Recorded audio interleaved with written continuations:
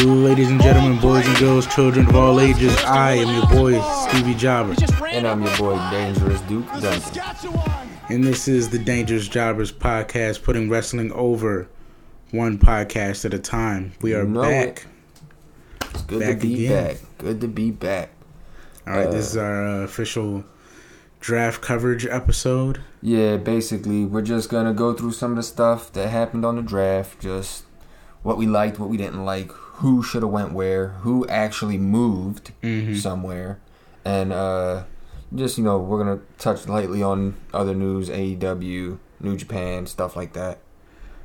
Yes, sir. You want to start with the wrestler of the pod? Definitely, I got you. So the wrestler of the pod, I'm taking a little bit of a different approach with this one, because I was deciding who I should give this spot to, and I went with a Ring of Honor veteran. The man himself, Cheeseburger. Yes, yes, that is his name. Cheeseburger. That Cheeseburger. Man, he's been a Ring of Honor talent for the last 10 years. He hasn't had any major championship wins or anything, but to be in Ring of Honor for 10 years consistently, that's in and of itself a great accomplishment. He's their head trainer. He runs his own wrestling school as well, Worldwide Wrestling Dojo. And he's just great comic relief in the world of wrestling, which is hard to find. Yeah, we did see him last time when we went to ROH too. Yeah, we definitely did. I think it was, like a 6-man tag match or something like that? That's what I think it was. Yeah, but definitely a great in-ring talent. Definitely, a great trainer because he's trained a lot of people. So if you ain't familiar with Cheeseburger, definitely go check you out that Cheeseburger. Alright, so now we're going to kick things off. We're going to kick it off with something a little different, too. Something we normally don't kick the show off with. Some New Japan news. And I'm going to let you take the reins on that one because you were the one who actually informed me on this news. Yeah, finding it out recently. Some changes in New Japan happen very gracefully. Everything's a story arc usually. Absolutely. Everything comes in time. They're really, really good about long-term storytelling. Absolutely. Whether it's in a span of 6 months, in a span of a year, or in the case of Okada versus Okada versus Okada versus Tanahashi, where it took like years and years of fighting each other. The G1? In the G1 or at their version of WrestleMania. Wrestle Kingdom. At Wrestle Kingdom. Because I think they fought 2 or 3 times at Wrestle Kingdom before Okada was officially the guy. Yeah. But in the case of Okada, just recent news, his second in command, Will Ospreay, the aerial assassin, has recently turned on him in the G1 Classic. Oh, get the hell out of here. He used, I believe, the help of B. Presley. Ooh. And somebody else, but he officially turned on Okada in the series. So that's crazy. Yeah, it's an amazing milestone. Normally, in the case of the faces, there's a graceful turn, or there's some sort of overarching thing, but this was really sudden to me. I don't know if anybody else saw this coming. That's crazy. That's crazy to even think about. Will Ospreay is definitely one of the greatest wrestlers around right now. Absolutely. And I didn't think it would happen this soon. I mean, Ospreay's been at the top of his game since Ricochet got signed to NXT, really, because they were on the same wave for a minute there. So yeah, I mean, and don't get me wrong. I mean, it's a crazy thing to think about, but if there's any promotion in the world that I trust with storytelling and doing something like this, it's got to be New Japan. Absolutely. More than WWE, more than AEW, TNA, and like you can throw any promotion in there. I feel like New Japan is definitely the best promotion as far as storytelling goes. Yeah. So I'm interested to see where this goes because I like Ospreay. Okada's definitely been a cornerstone of New Japan for the last few years. Absolutely. So this could actually potentially be one of their better, probably biggest feuds that they've had in a while. I think so. I think it has the potential to. The way that they take stories in and out of the ring. Mm-hmm. You know what I mean? Injuries carrying the storylines. Different people, different relationships, different factions. Yeah, because usually the storylines that have people turning, they do them really well. You look at Kenny Omega and Kota Ibushi, the Golden Lovers, when they turned on each other. Yeah. When Finn Balor turned on Apollo 55. What was that guy's name? Taguchi, I think his name was. I feel like you're right. When he started Bullet Club, he turned on his Apollo 55 partner, and then Kenny turned on his partner too. So I feel like anytime somebody turns on somebody, they make it into a great story anyway. Mm-hmm. So this is definitely gonna be something to watch. Yeah, I'm interested to see how they do it, and just in case you guys aren't up on the legitimacy of their storytelling, if you can find any doc on YouTube from New Japan, you don't have to spend the $10 for the app or whatever. Yeah, you can find certain documentaries on YouTube of just the story of certain people, certain alliances, and it's very detailed. It's in match, it's outside, it's interviews, it's they go the long way. Yeah, I was gonna say I definitely recommend if you want to go see some of their storytelling in New Japan, I recommend the History of Bullet Club because that is probably one of the best stories or documentaries that you can find on YouTube, and they break it down into 5 step parts. By step. Yeah, they literally break down the Prince Devitt version, the AJ era, the Kenny Omega era, the Jay White era. They break them down and they let you know everything about them. Mm-hmm. And for me, it's got to be the Okada Tanahashi stuff. Just because the way they carried Tanahashi's arm the entire arc of the story. It was a story about Okada becoming the ace, but it was also a story about when it was time for the old guy to hand over the crown. And the way that they did it, every match was something different. Every match was at the same time was a constant injury that you were just wondering when it was going to give out. They did a really good job of carrying it out. New Japan is really good with storylines, way better than WWE. So if you got some free time on your hands, definitely go check out one of those docs. Definitely. It's well worth it, in my opinion. Yeah, but I'm excited to see where they go with this. Yeah, so now we're going to move on. We're going to jump into AEW. And I want to know your thoughts on the Orange Cassidy and Cody match coming to a draw. So I'm kind of caught in between two feelings, right? Mm-hmm. Because I don't believe Orange Cassidy's ever going to be a world champion. Oh yeah, and I don't think so either. I sort of feel like if there's any time to put a title on Orange Cassidy, now would be the time. Mm-hmm. At the height of his whole thing, coming off the heels of a Jericho feud, you can't really get much higher without a title. Okay. So I felt like he should have beat Cody. Yeah. I felt like Cody only retained the title because it was the 30th anniversary. So it was kind of like a mini pay-per-view. You know how Raw does their super special episode that is totally bullshit, but they need you to get hype about it, so they call it something crazy. Mm-hmm. This 30th was one of those in a way, but it was actually a very it was a valid reason to have it. Jericho's 30th year. Yeah. So I thought because they were handling it like not just a tribute night, but kind of a pay-per-view, that Cody won it back because of that. Yeah. And they probably wanted Cody to hold it going into their year anniversary episode. Okay. But I felt like on the year anniversary episode, they should have had Orange Cassidy win. Now, it's not totally lost on me that it was a draw, so it doesn't depreciate Orange Cassidy, but at the same time, I feel like they should have just changed it. Like, I feel like they should have just put it on him.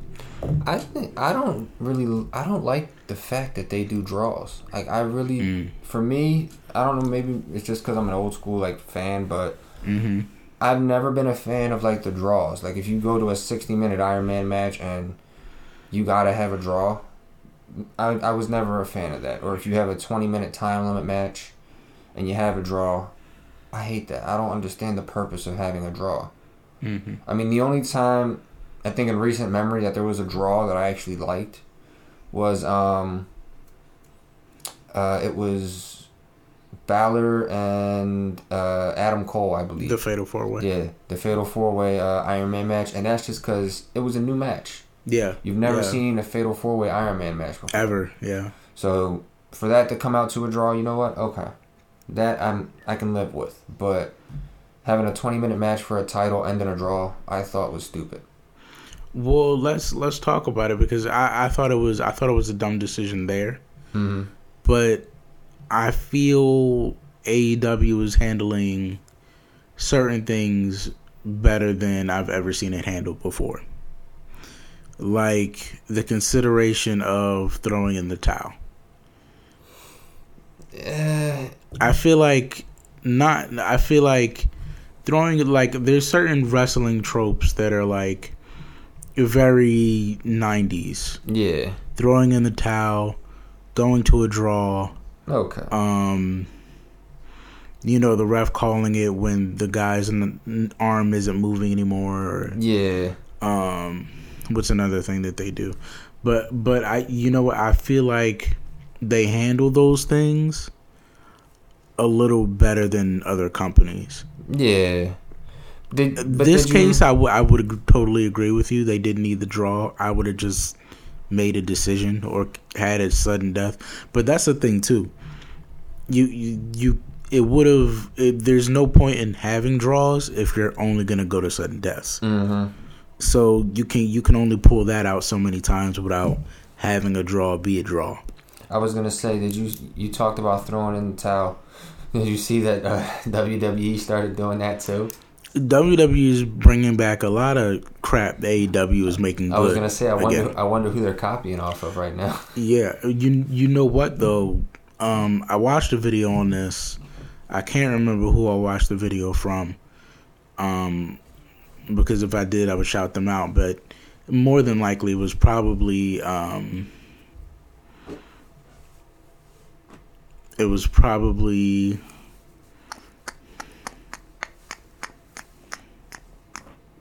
Never mind.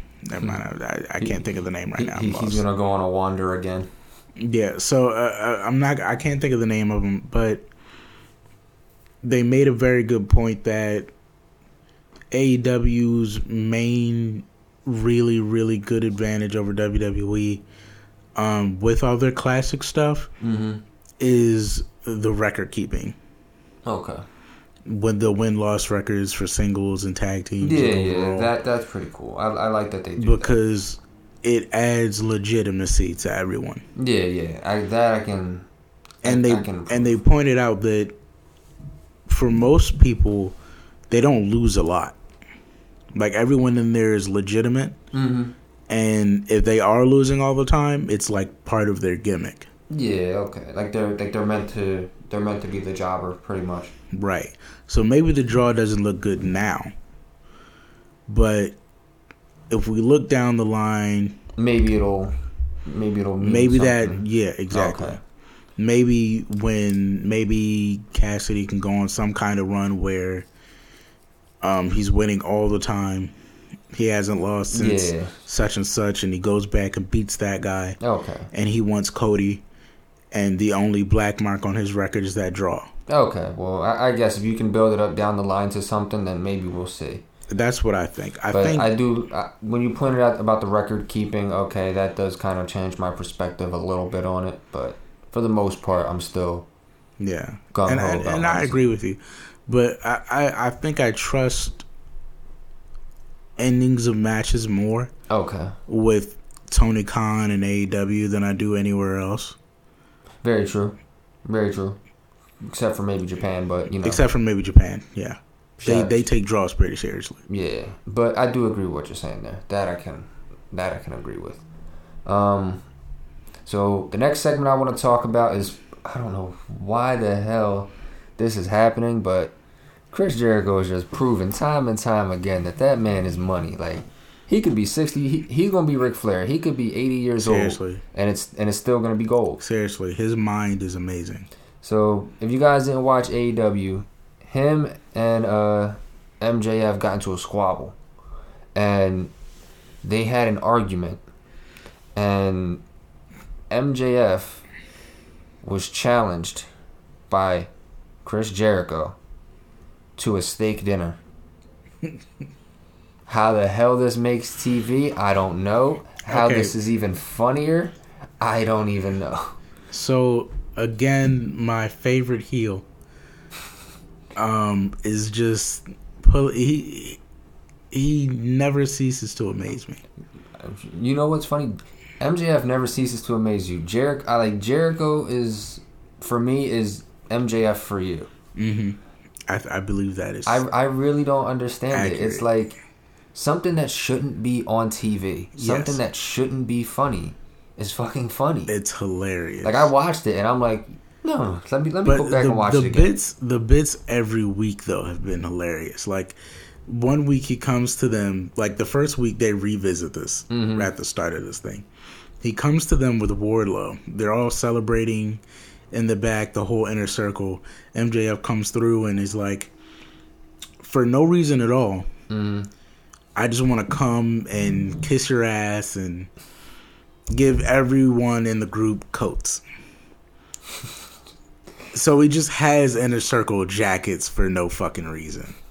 Like, just giving them to everyone. He's infiltrating. He's trying to infiltrate. Right, and Jericho's like, I appreciate the coats, but like, what are you doing? Why are you here? He was like, you know what? A long time ago, I asked you this question, and I feel like it's relevant to ask you again. Do you want to be in the inner circle? And MJF replies, well, way back when we did this, we had this whole talk, and I'll say to you now what I said then is, do you want me to be in the inner circle? And then they just get in this, like, screaming. It's like, no, do you want me in the inner circle? I think... No, do you want to be in the inner... Like, it's I think the people that are in the inner circle right now fucking hilarious. Are basically like the children in a divorce, but their parents aren't divorced. Like, it's like they're fighting to get together. Yeah, it's so stupid. And everybody in the inner circle is going to start getting gifts from everyone. But here's the thing. I think this comes with repercussions. I think for MJF to join the inner circle, if that's where this is leading, because that seems like this is obviously where it's leading. I saw a photo on Instagram recently of everyone posing in their jackets. Mm-hmm. When they did this segment, MJF somehow forgot Sammy Guevara's jacket. Oh, so they would have to kick Sammy out of the group? That's where I think this is headed, because I saw the Instagram photo where they're all posing in their jackets. And Sammy Guevara finally got his jacket, and it's nowhere near his fucking size. And he looks... It's like a dress on him? He looks so sad, dude. Everyone else is it like too big or is it too small? It's way too fucking big. It's like they bought that jacket for the Big Show. Oh my god! And it's on small ass Sammy Guevara. So they basically got Sammy Guevara wearing a sleeping bag. His head's down and he's just depressed. It looks like he's got a blanket over him. Exactly. Yeah, you're gonna I think nice jackets and give Sammy the damn sleeping bag. I think his slight of Sammy Guevara is like a hint that he wants to be the young bull. He wants to be Jericho's young bull. But which in turn would mean Sammy Guevara has to go. So that would mean Sammy Guevara has to turn face. I do not want to see a face Sammy Guevara, mainly just because I do not like Sammy Guevara. I don't want to see it. You know what? I would cast him out there as just a spoiled fucking brat. Like, I was gonna say, I mean, it's sad do him for like, me to say that to the Spanish God, but I'm not a fan of Sammy Guevara. Do him like Randy when you first got kicked out of Evolution. He wasn't necessarily a good guy. Yeah. Just because he got kicked out by the bad guys. Yeah. He was just a bad guy on his own that didn't like anybody. Yeah. That's what I would do with Sammy Guevara. Plus, it'll probably get Sammy Guevara a little more over. Mm-hmm. I mean, you've seen it work before, so why not just recreate it? That's what I think. That's what I think should happen at the end of this. I think they decide collectively, okay, you can come in, but 5 people is a little too much. Yeah. So somebody has to go. Is it 5 people? Yeah, they're at 5. Yeah. So there was like 5 people is enough. Mm-hmm. 6 is a crowd. And we got to get rid of somebody. Is he still with Wardlow? Yeah. So if Wardlow would have to come in with him, so that would make it. That 7. is true. That is true. So what if you kick out what if you keep Guevara, kick out the other 2? Who, Hager? No, not Hager. The other Spanish guys. Oh, hell no. He's like, hell no. Hell no. I'm not saying they should. There is no way they're getting rid of LAX. I am not saying they should, but what if they did that? No. You would not approve of it? I wouldn't approve of it. Right, here's why I wouldn't approve of it. We kick out Sammy and Hager? Here's why I wouldn't approve of it. Because there's already like a rough, tough Spanish faction with 2 white guys. So unless LAX is getting kicked out to join Eddie Kingston in the Lucha Bros, I don't care for them being on their own. Because then they're just going to be another really good tag team. And we don't need another one of those. Plus, Jericho is already an honorary Hispanic. So exactly. Would he get drafted back to the Canadians then? No. Doesn't make any sense. No, he's on Team Puerto Rico right now. So we got to keep LAX. All right, so we got to kick out Guevara. Damn, we got to kick out Guevara. And then I feel like kicking out Wardlow would be even easier if they decide to kick out Wardlow. Because then we could just look at Wardlow to the curb. Yeah, you could look at Hager and then look at Wardlow and be like, you know what, you're fired, Wardlow. We don't really need you. I got him now. For real, you know what I mean? You look at those 2, and you got to fire one of them. You firing Hager or you firing Wardlow? They're basically the same guy. Like, yeah, but I would still rather fire. It's a lot easier to fire Wardlow. A lot easier. All right, so we touched on Eddie Kingston just now. How did you feel that he attacked Moxley after the match? I like Eddie Kingston more and more every week I see him. He definitely, I would agree. Like, he continues to impress me. From the moment he got here, he's just gotten better and better and better and better. When he first started, at least through my eyes, when he first started getting big, he wasn't talking. Then they let him start talking, and it's like, oh my God, you can actually listen to this dude. Yeah. He talks, you want to listen. Yeah. You might not like what he's saying, but you want to listen.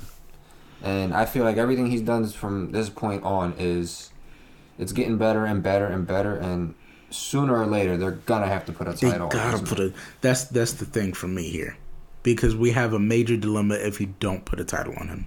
Yeah, because he's literally on a rocket. He's on a rocket ship right now in AEW. The guy talks like Taz in ECW. Just no filter, no wrestling etiquette. I'm gonna say I'm gonna talk to you like I saw you on the street. Yeah, and I'm gonna beat you up like I saw you on the street. I think that's why I like him, because he looks like his character, or his, let me not say character because that's the WWE thing. His persona is something that you actually see. Like, it's something you've seen walking around, going to the Poppy store or something like that. You've seen people like that. It's like you've met this guy before. Yeah, so it just makes it seem more real at the end of the day. So, and I think Moxley was the perfect person to have him truly feud with, because they're from the same. Like you said, they're cut from the same cloth. It's just Dean is the one that made it. Yeah. But now with Eddie and Eddie's crew behind him, and the way Eddie talks on the mic, and it just seems like they're having this story where it's like, I love you like you were my son, but you sold out, and now I want everything you got. Yeah. I think this feud's going to be great. I honestly feel this is a time where Kingston can get a title. I feel like they have to. Yeah, because I think this is going to be the moment where Moxley loses the title, because he's had it for a little while now. He's had it for a while. Had a good run with it. But I think this is where Kingston's going to get it, and it's going to be crazy because this will be the first... Kingston wasn't a world champion anywhere else, right? I would have to look it up, but like I don't like believe any so. other like not major promotion. Okay, so this will be the first time AEW has had a world champion that isn't a world champion somewhere in a established promotion before. Like he could be a CZW world champion. That's one thing, but yeah, everyone's been as far as like champion. New Japan, Ring of Honor, shit like that. Right. He hasn't been a world champion. Right. So I think this is going to be pretty cool. They actually they molded something great here. I feel like if they don't, they've ruined like a really great storyline. Yeah, because how many weeks are you going to have Eddie Kingston come out and kill it on the mic, and then beat the hell out of Moxley? Yeah, they've ruined. How many weeks are you going to do that and not put a bet on him? They're going to ruin a lot. If you have him lose, you just like tanked one of your biggest guys. Like, for real, like you just did all that hard work for nothing. At the end of the day, exactly. You built the star and then you shitted on him pretty much. Exactly. And we don't need that. You got something good right now, so. And to some people, he's making a really good point. Like, he comes out there one of the interviews, he came out there on his bag, like before the people that were in the last segment actually left. Just walks in the ring, don't take your eye off me, camera to him, looking right at you. It was like, Moxley, I love that. Yo, I love the way he just talks to the camera guy, like, fucking stay on me, like you specifically. All right, Roger, point the camera this way, let's go. Don't cut my fucking mic off. And he goes like, stand in the back, do not touch my mic. And he's like, yo, he was like, I'm proud of you. I love you. We came from the same place, but here's the thing. You went off and became an entertainer. You wanted to entertain people. Well, I was out here getting it. So now I want what you got because I deserve it because you left us. He could cut a promo against anybody in the building. Like, he could cut a promo on Brittany and catering, and it would still be amazing. And it's crazy because, like, you kind of, like, if you didn't know anything about him, I feel like you would hear him talk like that and hear the points he makes, and it's like, you got a fucking point. Like, this sounds like somebody I talked to at you the did leave him. You did leave him. Y'all were down there at the same place, and you went to greener pastures and shit. Yeah, I mean, he kind of deserves it. Like, you know what I mean? I want to see this. This definitely has my attention. You're kind of with the guy, and I want him to get that belt, man. Even if he doesn't hold it very long, give him like 3 to 6. Yeah, give him something good. Just to prove his point, you know what I mean? Yeah, then he can be FTW champion for like a year. You know what I mean? Like, I don't. Wait, that's still a thing? Yeah, he defended the FTW title against Will Hobbs. Oh yeah, okay. So I do believe eventually they can make that a hardcore title. Okay, that'll be a good thing for them. All right, so we're gonna jump into www. Oh, excuse me. www. Yeah, www.wwe.com. Excuse me, I'm tired, and when I just start saying all the W's, it's getting to a long point. But we're gonna start with WWE and some breaking news. Some breaking news: the return of Lars Sullivan. Yeah, broke my fucking heart. That news. No, that's how excited I was. Cricket noise. Yeah, that's how excited I was. I wasn't really too thrilled for that breaking news. And then he made it. Could have been anybody else. Yeah, and literally anyone else. He made his return, and as soon as he makes his return, Lars is in even more trouble. The Hurricane would have got a bigger pop. Like, yeah, Jamie Noble would have got a bigger pop. I'd have snapped for Jamie Noble. For real. I'd have been jumping on my seat. and some a star is cutoffs. Returning to the WWE, and it is the Brian Kendrick. Yo, lost my mind. His music just hits. I'd have lost my mind. No, but I didn't. Lance Storm could have came back. I'd have been fucking ecstatic. Let's bring out S.A. Rios, everybody. Savio Vega for the win. No, but I was not. I heard his music hit, and I didn't recognize it. I was like, I didn't either. I was like, what the hell was that? Like, did the Fiend get a new song? Bro, I thought it was a call up. And then I seen Lars walk out, and I'm like, oh, crap. Of all the fucking people, is this really what we want in the damn COVID era? Steve? Why did Vince decide that this is the guy he wanted to give a second chance to? You won't call up the Dream, but you fucking Lars Sullivan. Oh, don't get me mad, man. They're both controversial, but at least one of them is good. I would have rather seen Casey Catanzaro come up to the main roster than Lars Sullivan. And there's no knock on Casey. I love Casey, but she needs to just stay in NXT for a while. But yeah, I could not care less that they brought. Y'all could have recalled up Tyler Breeze, like yeah, bring us Breezango. Anybody else? But anybody else? That was just a bad thing for me. And anybody else? And then on top of that, he gets drafted to SmackDown, and now we gotta deal with him. Now we gotta deal with him on the better show. But I hope Roman just kills him 1 week and they never use him again. Please, can Nia just start putting him through the table? Facts.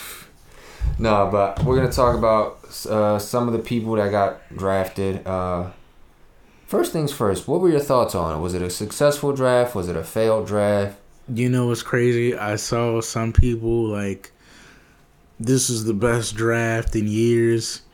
It's been the only draft in years, guys. We've only had shakeups. Yeah. And I felt like this draft ruined everything the draft is supposed to be about. I feel the same exact way. Raw literally got all the main eventers. And we got Seth. Yeah, SmackDown got Seth. They kept Roman. And that was it. Got anybody else. That was it. Like, they really didn't. And here's the thing, like, they did this draft all wrong. Like, they told us who was available before the draft, which kind of defeats the purpose. Yeah, because you can kind of figure who's going to go first, who's going to go second. You want to think everyone's available, first of all, because then you never know who's going to get picked. Yeah. If they tell you everyone available, you know who's going to get picked. Yeah. Then you're never surprised about the name because you saw the list of names they're choosing from. Yeah. That's why whenever they announce that there's a draft and then they announce the list of who's available night 1 and who's available night 2, I try not to look at it.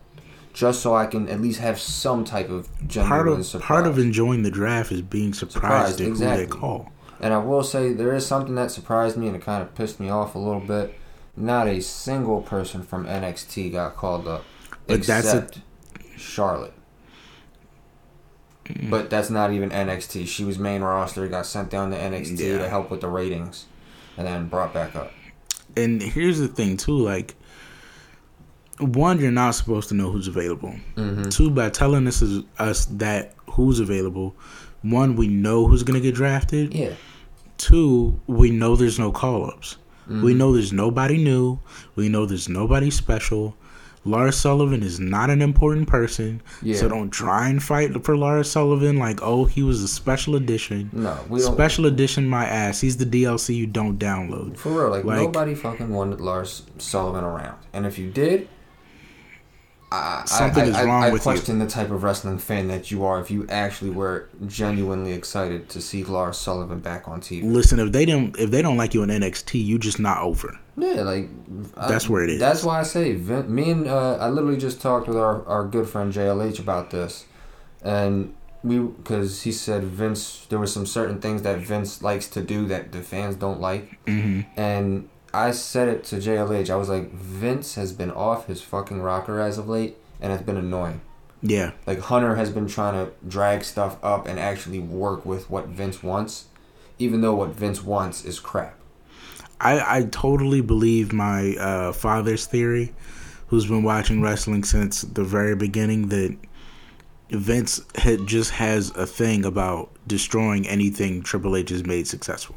Yes, like, literally, the Triple H brought back the Cruiserweight titles. At first, we loved it. Like It was amazing. And then we seen the title. We were like, all right, the title looks like a damn fruit roll up.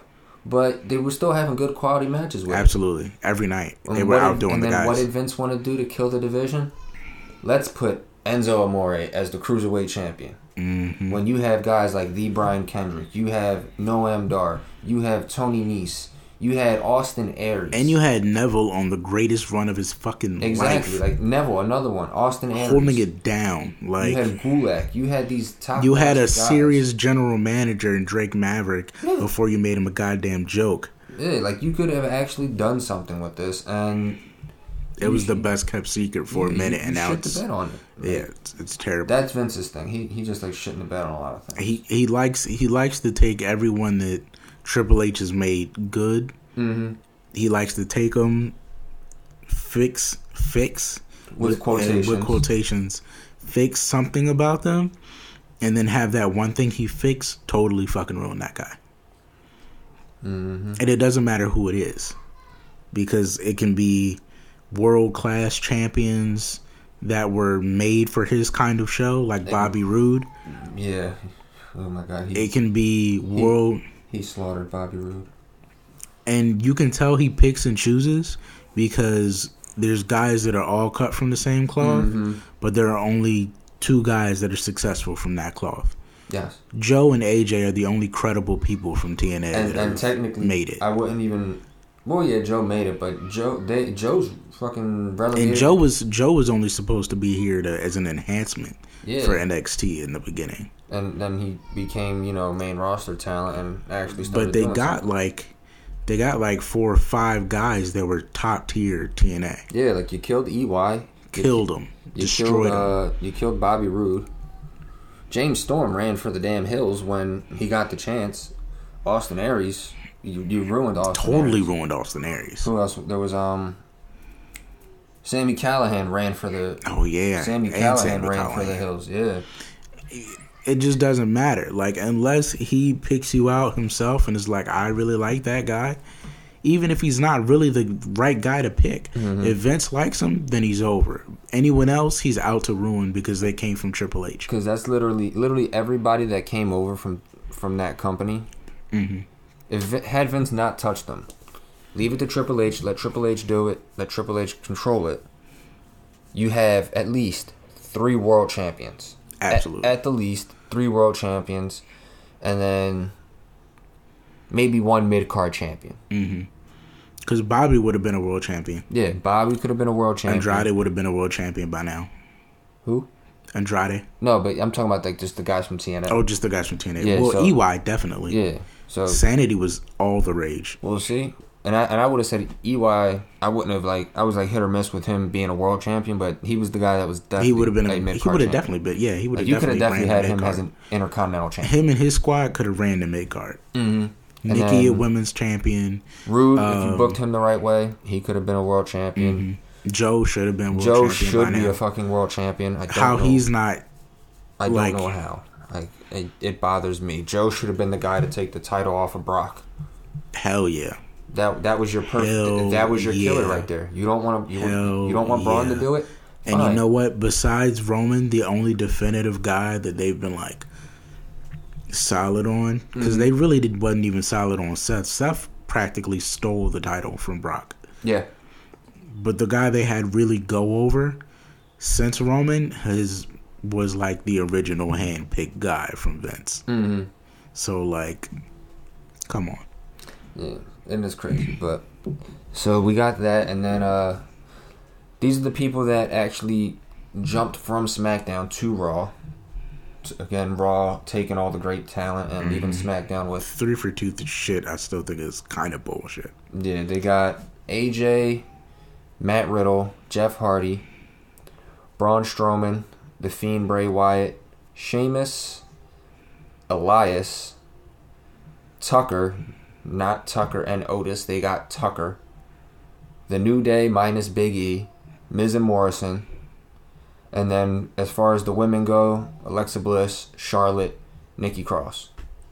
So they literally took the entire mid-card division from SmackDown and a main eventer. 2 main eventers. Technically 3. You took 3 main eventers on the entire mid-card division off of SmackDown. Mm-hmm. So, counting Bray, yeah. Yeah, like I don't get it. Why? Like, you left them with nothing. You left them with Roman, Seth, and Sasha Banks and Bayley, and said, okay, you 4 carry the rest of these people. Carry everyone. The women's division on SmackDown has no one. Like, who do they have now? They got Sasha, they got Bayley. Carmella, Natalya. Like, you have, and Zelina Vega. You're literally, who they killed before they really even got her started. Yeah, like you're literally leaving them with nothing. So, having Zelina right off the bat lose a title match is like, are you gonna have Sasha and total Bayley, discredit? Like, are you gonna have Sasha and Bayley feud with the title for the next 6 months? Basically, you're gonna have them feud all the way until. Here's a secret for you guys. Like, here's a hidden secret for you guys. If the champ is beating everyone, no one is gonna be fucking champ. Like, yeah, so that's why I was surprised they didn't bring anybody up from NXT. You could have at least called up 2 women until they pulled the trigger on Bianca Belair. And is Bianca even on SmackDown anymore? Or is she at Raw? No, I think she moved, if I'm not mistaken. Did she move with the boys? Oh no, yeah, she's on SmackDown. She's on SmackDown? She is on SmackDown. She made SmackDown. Until they pull the trigger on Bianca Belair, no one is getting those fucking belts. Except the 2 people they're already messing with. God, even the tag team division on SmackDown is shit. You got the Street Profits, you got Cesaro and Nakamura, and Rude and Ziggler, and Rey and Dominic. I mean, Rey and Dominic, okay. They're the top contenders. Yeah, you're gonna list them as a tag team. You're not really gonna put the belts back on Rude and Dolph, are you? No, I wouldn't. Right? I really wouldn't. You wouldn't. SmackDown has 15 men stars. They got Roman Reigns, Sami Zayn, star. Seth, star. Daniel Bryan, Kevin Owens, star. Big E, gonna be a star. Alistair, star in the making once they book him right. Apollo, Otis. Vince likes him, so he's a star. Murphy. Eventually, he'll be a star. Kalisto. They split him up from the Lucha House Party, so apparently they have big plans for him. That'll probably tank in like one run, and then they'll send him to the Cruiserweight division. Lars. Actually, you know what? He's in Vince's eyes, he's a star, so he's a Shorty star. G. God, will they just fire Shorty G? Can they just give him his release? Future Endeavor Shorty G already. I'm so mad at how they've treated Shorty G. I'm going to stop here because I could go hours on how they have systematically destroyed Chad Gable. They really and have. The Kurt Angle he was destined to be. And then, so you look at Raw, though. Raw has McIntyre. Star. Lashley. Star. But they're never going to get... R-Truth. We're not going to get into black guys holding world championships. Speaking of black guys holding championships, R-Truth. You don't like R-Truth, I know. But he's comic gold for them. He's a star for Vince. AJ Styles. Star. The Fiend. I would say he's a star, but he has to keep reinventing himself to be a star. Randy Orton. Star. Strowman. You don't think Strowman's a star? I think Strowman's a star, but I think Vince doesn't believe in him. Keith Lee. Star. Matt Riddle. We'll see. Jeff Hardy. Star. But they gotta do what they gotta do with him. Ricochet. They killed him. Look, the face. Oh no, he make it the face. Steve make the face. He's heartbroken because I still don't like. Okay, we'll move on. My heart, we'll move on. Like Sheamus. Can I just?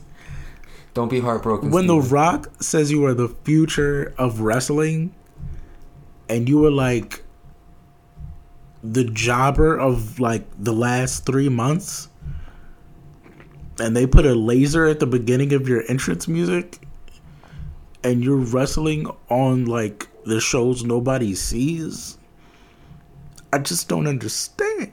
Like, it hurts me personally. Whoopsies. Alright, so we got Elias, Sheamus, Angel Garza, Humberto Carrillo, Gulak, Tucker. He's dead in the water. Quit now, guy. He's probably gonna get cut. Quit, Tucker. Dabba-Kato. We'll see. That really was a vehicle just to build Dabba-Kato. It was. We'll talk about it later. And then, but yeah. I think literally the last 5 people are going to be the people that fight for the 24/7 title. Who? Titus O'Neil. Yep. Akira Tozawa. Riddick Moss. Yep. Who the hell is that? Arturo Rujas? He's... You remember Steve Blackman? Yeah. He's like Steve Blackman. Where the hell was he? Was he in NXT? Underground. Oh, he was in NXT. He was an Underground guy? He was in NXT and then they moved him to Underground. Arturo Rujas? I didn't know who he was. Like, He's just Steve Blackman. Like, he's literally Steve Blackman. I would have thought he was the ref from Raw Underground. He's just the guy in black pants with tape hands that does mixed martial arts. He's Steve Blackman. Oh my God! Look, see, and they even got alright. So tag teams are the New Day, the Hurt Business, Miz and Morrison, Retribution, Lucha House Party. Their tag teams are factions. They're aside from the New Day, Miz and Morrison. Like, let's not even talk about how Morrison shouldn't even be in a tag team. No, he should be a single star. But you know, whatever, man. And they have women's tag team titles, and there's only 3 tag teams on the roster. Just turn the channel already. How do you have women's tag team championships with only? I'm so desperate to see how they're gonna make this work. Like, when you started, you had 6. Now you're down to 3. It's Shayna, Nia, Mandy, Dana, and the Riot Squad. I liked it better when they were feuding with themselves. Like, do you remember when, like, you could believe in SmackDown to just make stars and it wouldn't matter when the draft came and Raw took them because you knew SmackDown would just make more? Dude, that's not happening anymore. This is scary, like, that man. is, like, this like, when you look at these rosters, it looks like a clusterfuck. I'm not even gonna lie. Everyone's in the shitter. The women's division, shit. Asuka, Charlotte, Naomi, Alexa. Until Naomi joins Hurt Business, women's roster shit. Lacey Evans, Nikki Cross. Never gonna give Nikki a chance. Matter of fact, they keep giving Nikki chances, and they never let her win. She's become female McFoley.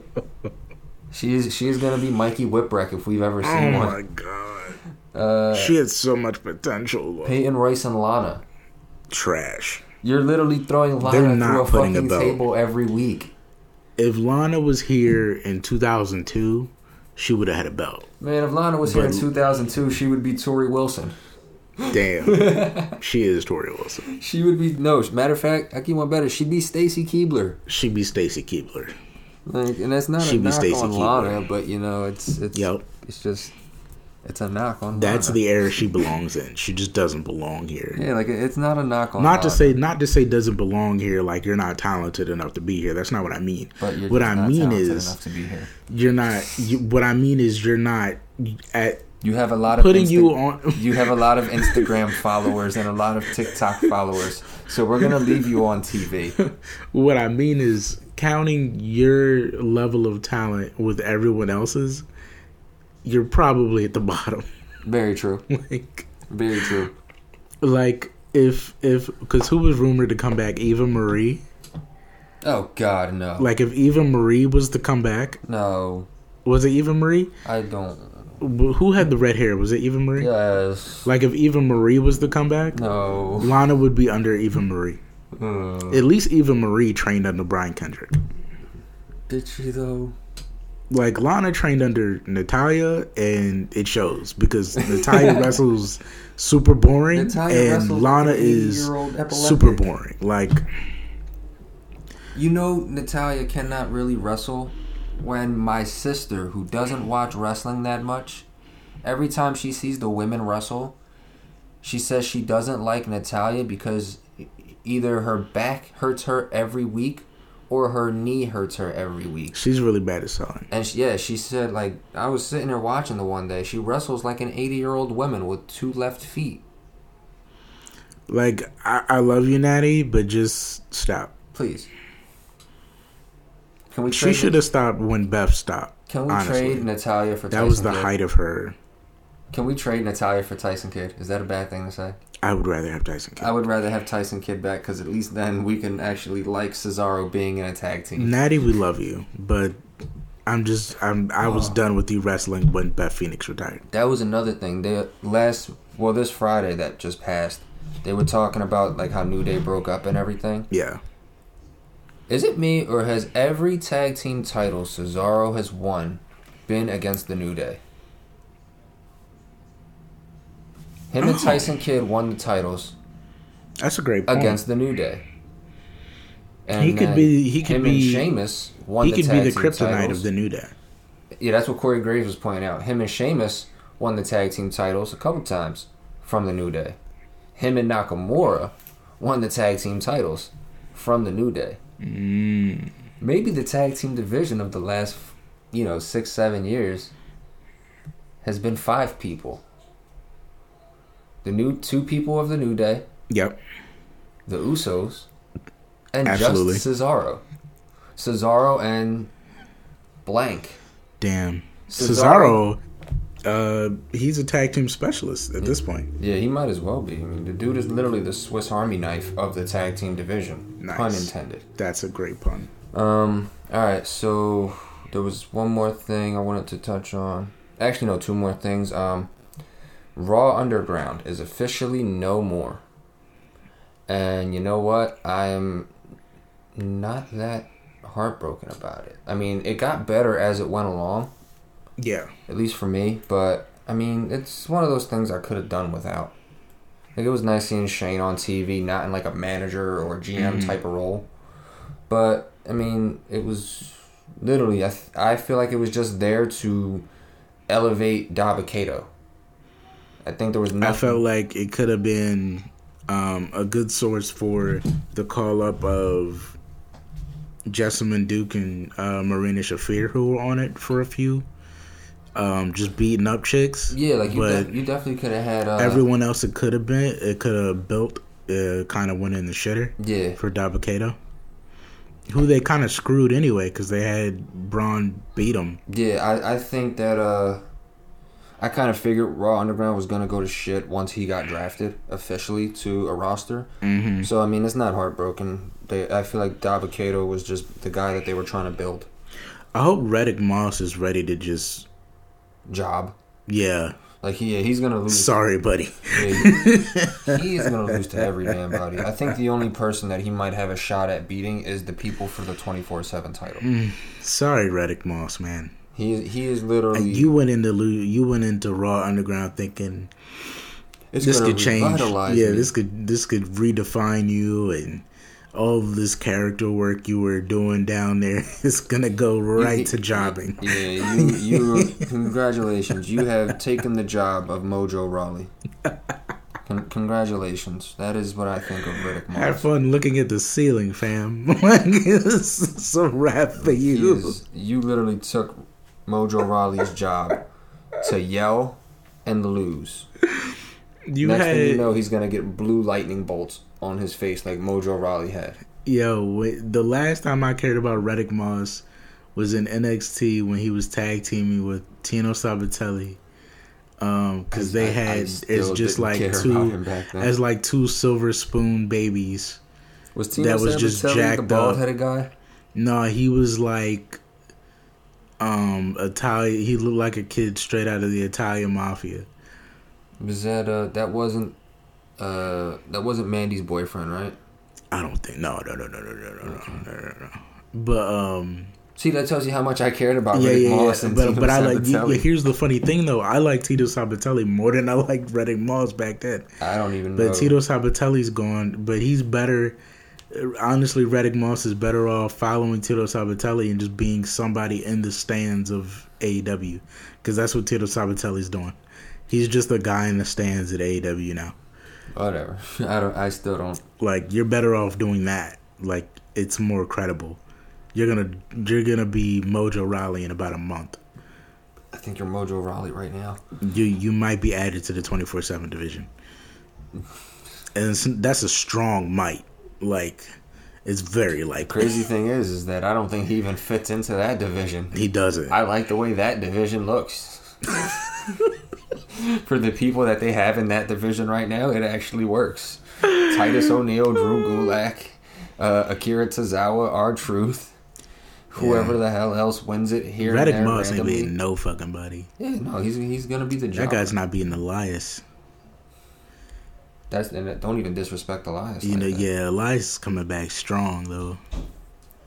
I think Elias needs to get his memory checked though. I think he still might have a concussion. He thinks Jeff was the one that hit him. Oh yeah, because he came. I was watching that and I was like, my man, why Jeff? Yeah, I was like, are you still in the concussion protocol? Like, you realize that it wasn't him that hit you with the car. They did a whole angle on this. They found out it was Sheamus. Oh yeah. You think we done forgot? Oh shit. All right, but I got one more question for you, and this is a new match. For some reason, WWE's fixated on making new matches. We have a Hell in the Cell I Quit match. Now I like this. I like it too, don't get me wrong. It's just weird that you took two matches that are dangerous matches themselves, and you combine them. Like, what's the premise here? Well, I see it. I would have tweaked it, but I like how they did it. I would have did it with two alternatives. I would have had it be Hell in the Cell I Quit, but I would have had it as we're gonna be in this Hell in the Cell, and instead of pins or submissions or pins, I'm gonna beat you until you recognize me as your tribal chief. Okay. Or I quit, and you can have my title. Just to show you that I can beat you within an inch of your life. Yeah. And make you tell me what you're supposed to tell me. Yeah. I would have had it be an alternative rather than it be both I quit. Because I see the angle on the I quit is because technically Jay never gave up, and they showed all this heart Jay had in the first match. Yeah. So you feel like in an I Quit match, Jay might have a shot because he's got so much heart. But I would have had, instead of him quitting, him pronouncing Roman as the tribal chief, because then Roman actually gets what he wanted. You know what I mean? I think what's gonna happen is they're gonna mimic what happened with The Rock and Mick Foley, where Foley never said I quit. Oh, you think they're gonna do the voice box shit? I think they're gonna do the voice box thing. I think within the next couple SmackDowns or something, you're gonna hear Jey Uso say, "Uso, you'll never hear me tell you I quit. You'll never hear me say the words I quit." And they're gonna just have the I quit. Oh my god! And they're gonna just have a blast on a microphone of Jey Uso saying "I quit," and then they're gonna go through that again, and that's how the promos The Rock could cut in WrestleMania season if that's what they go with. I honestly feel like that's what they're gonna do. I think that's how they're gonna do it. It's that's how they'll extend this to a third match. Roman still wins the third match. Maybe Jimmy comes back. Jimmy gets the shot, and he's just decimating his cousins. And that leads to down the line, Rock fighting him at Mania. That's what I feel like. Because if there was a way to extend this feud, that would be a good way to do it. Do the icon. I feel like I really need an angle where he destroys Jay, and Tamina comes out there. I would say, and like rips them off of each other or something. I would say destroy Jay. destroy Jimmy, have one of the other Samoan people come back. And I will say maybe, let's just do Rikishi. Easy one. Easy. Him and The Rock had time together. And he's their dad. So have Rikishi try to talk some sense into him. He whips Rikishi's ass. Yep. Whips his son's ass. Oh my God, Roman against Rikishi and the Usos? It don't even got to be a 3-on-1. It could just be Rikishi coming out to talk to him. And that happens. And then he just beats up Rikishi. Rock makes his return. And then we just pick it up from there. All right, so do you think he should come back as The Rock or Dwayne? I would say Rock, just because that's how he wrestled. That's how he built his legacy in the WWE. I mean, granted, if he did come back as Dwayne, it wouldn't be terrible because most people still know he's Dwayne. I think everybody at this point knows he's Dwayne. But now that I'm thinking about it, to make it like a personal thing, make it like a family thing, he can come back and say he's Dwayne, and it would still be fine. Just because of like this being a tribal chief, a family thing. Like, no, this isn't The Rock coming to fight Roman Reigns.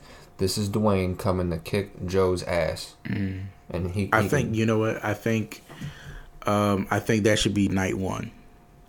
That match itself should be night one? No. I think he should come as Dwayne night one. Oh, okay. And try to like just talk to him. And then I think by the end of the show, realize, all right, we're not getting anywhere. So here comes clearly Rock. You believe everything that you're saying in your head. So if this is what you want, if you want big time, if you want to be the big dog, all right, fine. I'm gonna give you The Rock. And we'll see how you do with that. You got the tribal chief versus the people's champ at the end of the day. Yeah, let's see if you're really everything that you say you are then. Since you don't want to talk about family. That actually is not a bad name. The tribal chief, that's how you can build a match. The tribal chief versus the people's champ. That could actually be sick. Yeah. The most electrifying man versus the big dog. I'm with that. That could actually be pretty good. See, why are we not writing? We should be on the writing. Hire us, Vince. We do great booking, man. For real, man. And I care about the mid card. I care about the jobbers. I can make them mean something and still job. Exactly, and I can hire me, man. And I can make high flyers do some crazy shit. And if they don't want to do it, I'll jump in the ring and do it myself. Nah, but I think that pretty much wraps up everything here. You got anybody you want to shout out? You know what? Just to get back to it last week, I want to shout out. I want to shout out again, Good Cop Bad Cop podcast. Okay. If you guys, if you guys are listening to this, if you like other wrestling podcasts, if you're interested in checking them out, we've been doing some real good connections on Twitter. Good Cop Bad Cop Wrestling Podcast, man. Go check them out. Go follow them. Just building check connections. Them out. Yeah, definitely, man. Definitely. And some of these are, a lot of the pods we do are, they're weekly pods, they're weekly updates. Yep. But the fantasy pods, the PWI pods, the pods you can go back and listen to that aren't just an update for this week. Still go check them out, man. If you got the time. Definitely. Those are the ones you can continuously go back to. So go check those out. They're definitely worth checking out because we had a lot of fun doing some of those. I know we had a blast doing the fantasy draft one. We got a couple more that we have in the tuck that we'll wind up releasing at a later date. So yeah, and we'll put out some sound bites if you guys are wondering, what's going on with them. And we got a PWI women's coming eventually. They just put out the women's 100. Last week, so yeah, we're getting into that soon too. We'll definitely have some fun with that. So I'm gonna go ahead and take over my shout outs now. Definitely my first shout out is same group I've been shouting out. They've been nothing but awesome and amazing. Like I say, if you're a fan of football, you like trash talking, you like all the cool stuff like that, definitely go to Facebook, check out NFL Trash Talk 2020. They got a great staff in there from top to bottom. Lots of cool stuff, merchandise, contests, fantasy football gurus, NFL football gurus. They got a lot of people in there that know what they're talking about. It's a trash talking environment, but at the end of the day, it's a fun environment to be a part of, and they all look out for one another. So definitely go check them out on Facebook, NFL Trash Talk 2020. And I'm going to shout out our YouTube guys as well, man. Reckless Pops, The Proper Popper, Stoppin' Funko with JLH, D the Toy Hunter. They're all awesome, man. We do a wrestling show with them every Wednesday and Saturday. It's called J&J with Monet. You can definitely check that show out as well because it is definitely a great one to be a part of. All right, I think that wraps it up. Tune in this week, next week, every week following for your COVID era podcasters, man. Damn right. And if you ain't know, you better call somebody. Right. Stay dangerous, y'all. Love you.